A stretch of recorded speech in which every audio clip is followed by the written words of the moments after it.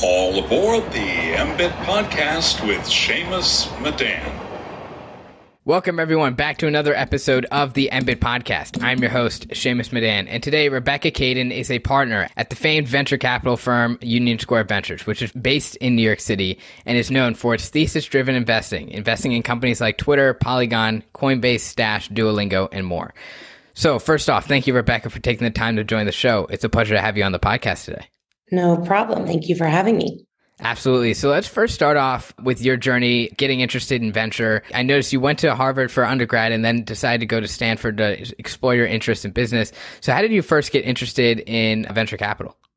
Sure. So I was not on my radar as an undergrad in college. I was a journalist and really enjoyed it. But eventually I made my way to business school, still pretty unclear on what I wanted to do, and became close while at Stanford with a mentor named Bill Campbell, who I don't know if you're familiar with, but he passed away a few years mentored ago. Steve Jobs and Eric Schmidt and a couple other folks. Yeah. Exactly. So on the one end of the spectrum, very, very far end, right? He's mentoring Steve Jobs and Eric Schmidt and all these kind of big tech people. And on the way under other end of the spectrum, he's teaching classes at Stanford. And I get to know him as a student there, very unclear of what I wanted to do. Got to know him, started talking to him about it. And he said, I think you should try being a VC. I have a people orientation. I'm pretty curious. I'm a learner. I think he thought, why not give it a shot? Maybe it'll stick and you'll like it. The worst that happens is you learn a lot about different kinds of models in early stage companies. And maybe you go to one of those after school. So he made an introduction to a firm on the West Coast called Maveron, someone named Dan Levitan who runs that firm.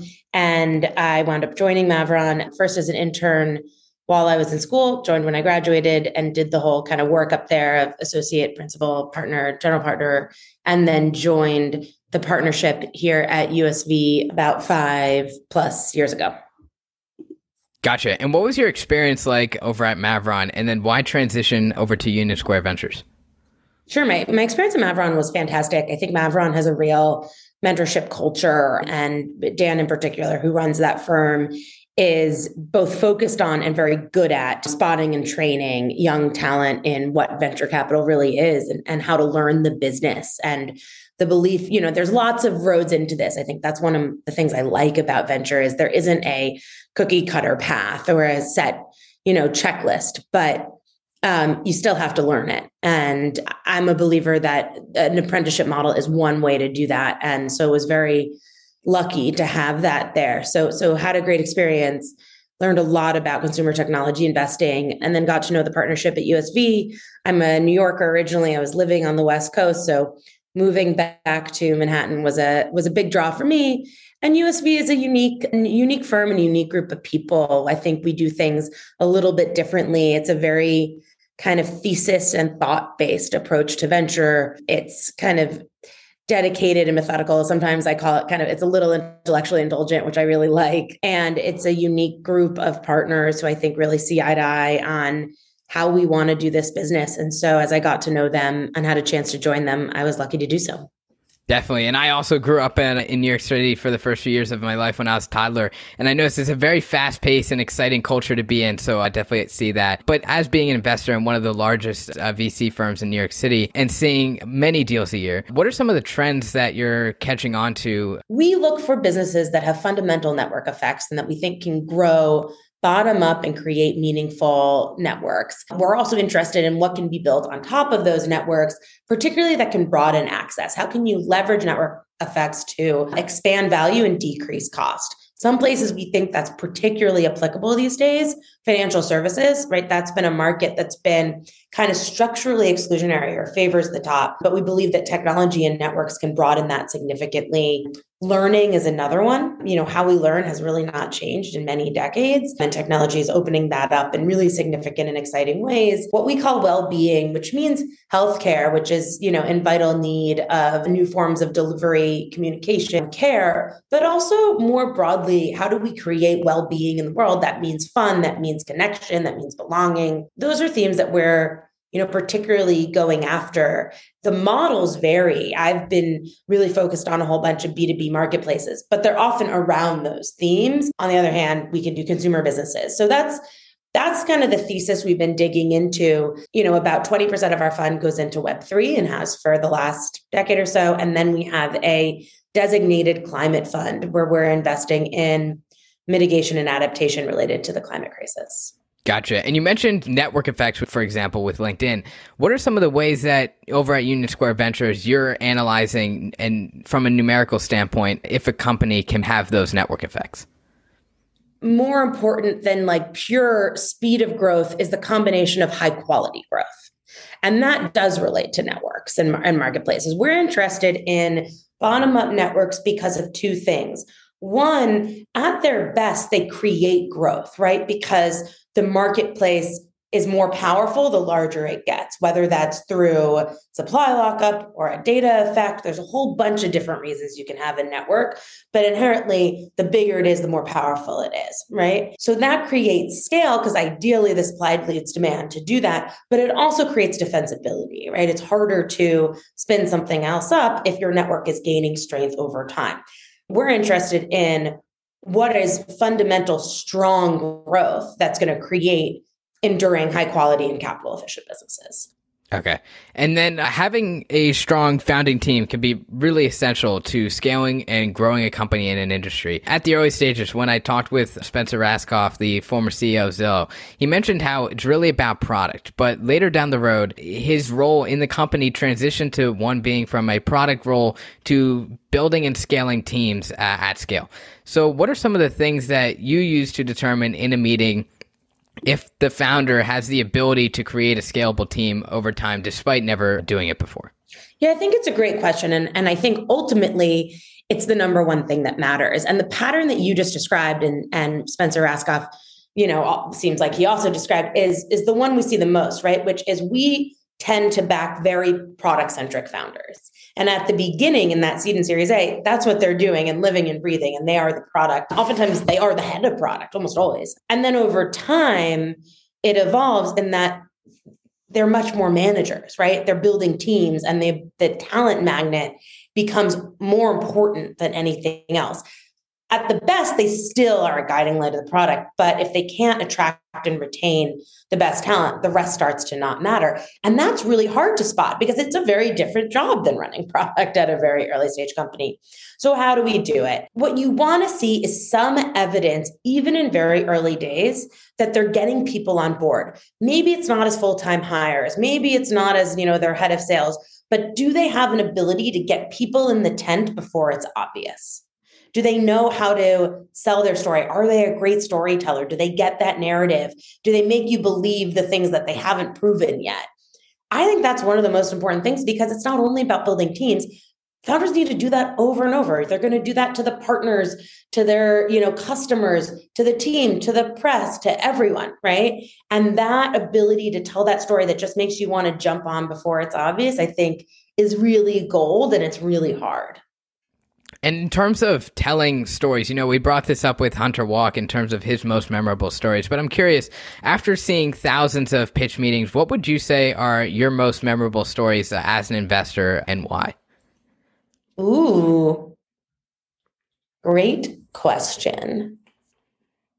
Most memorable stories. I don't know. It's so easy in retrospect, right? To just pick the best companies and be like, that sounded like a great story. And we all know that that's not always how it goes, but I'm trying to think of a couple of really good ones. Okay, let's think of some. One thing that I really, really love are people that can make really complex things sound very, very simple. I used to think when I started in venture that when people made complex things complex, I actually just didn't understand them. And that was reasonable. I probably did it. But over time, I realized that the best founders make complex things dead simple. And so I think about a company like Remora, right, which is doing carbon capture on the back of semi-trucks. It is wildly hard to do that, right? The technology there is still in progress and it's challenging. But I remember Paul pitching that company and you're like, I get this and this makes total sense. And you just clicks. And that's that storytelling. That's I think so gold. Someone I think that's always been really, really awesome at that is Brandon, who's the CEO of Stash. Stash is a consumer fintech company. USV got involved in 2017, I think, but I had known him before that at Mavron. And he always who's so crisp on the idea that financial services is too complicated and the ability to make it dead simple for people to understand as a tool to help them rather than to confuse them was the unlock. And I think that being able to make messaging resonate like that is such an important skill. And I've seen it kind of pay forward in both of those examples and others. Gotcha. And then what do you think are some of the ways founders can be better at telling stories and make it easy to understand for a VC or pretty much anybody who their target audience is? I think there's a couple of things. One is like, oftentimes these companies, especially in early days, are a problem of elevations, right? Because there's so many elevations happening. There's the highest level, which is what is the problem that we're solving? What is the dream?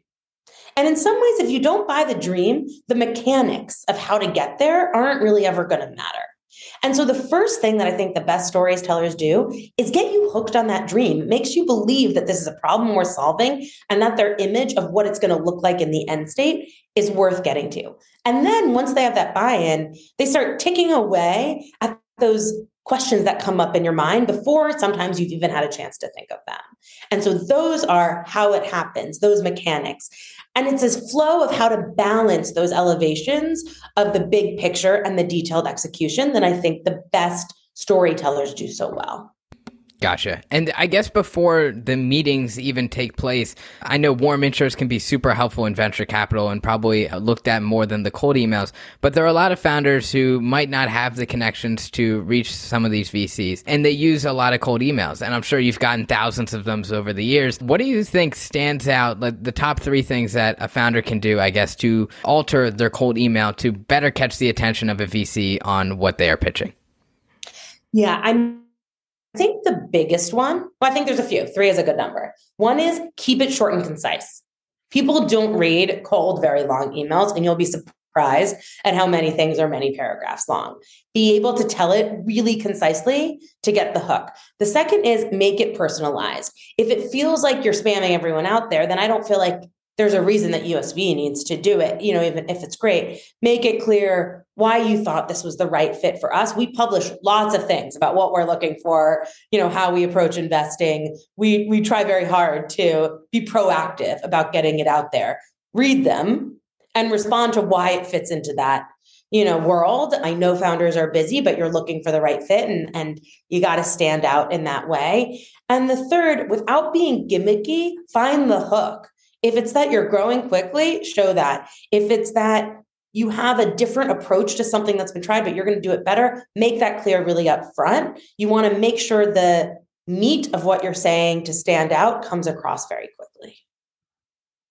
Definitely. And in terms of very competitive industries, if there's a founder that might be pitching you or someone over at Union Square Ventures, what are some of the things that you look for in terms of the founding team that would say, hey, this is the team we want to go with for this industry? We definitely gravitate towards product centricity. We're always good if there is, a more financial team approaching a category and a more product-oriented team approaching a category. 9 out of 10 times, we're going to go with the product-oriented team. We just have that kind of ethos that we want to back kind of product-driven approaches. The second is there has to be a reason in a competitive industry that you're going to win it, right? That why are you advantaged? What do you see differently? What access do you have differently? What experience do you have differently? It doesn't have to be all of those things, but if a whole bunch of teams are going to go after it, why is there fit between the team approaching the problem and the problem that they're approaching? And you want to be really clear, both to yourself and to investors, on what that is. Gotcha. And to wrap it up here, what's exciting for you next, whether that be in the venture space or in terms of companies or industries that you are looking at? Yeah, I think there's a whole bunch of things. Look, the market is in chaos. It's more volatile than I've ever seen in my career, and many others have too. But I'm cognizant that in those moments, new platforms are built that are really powerful, that solve problems for people in need, and that broadening access thesis resonates in a different way. I'm excited about a capital efficient approach to building companies that I think we're seeing, and a focus on the kind of fundamentals in it from a company building perspective. Thematically, I think we're seeing how America learns fracture in front of us, and that opens up massive opportunity to build new platforms. I think the extent of the climate crisis is only accelerating, and we're just cracking the way that software and technology can impact both adaptation and mitigation in it. We're at the really beginning edges of that, and there's a lot to be done, and it's important, and there are really, really smart people going after it. I'm excited about the talent that's going into it. So those are some of the things we're psyched about.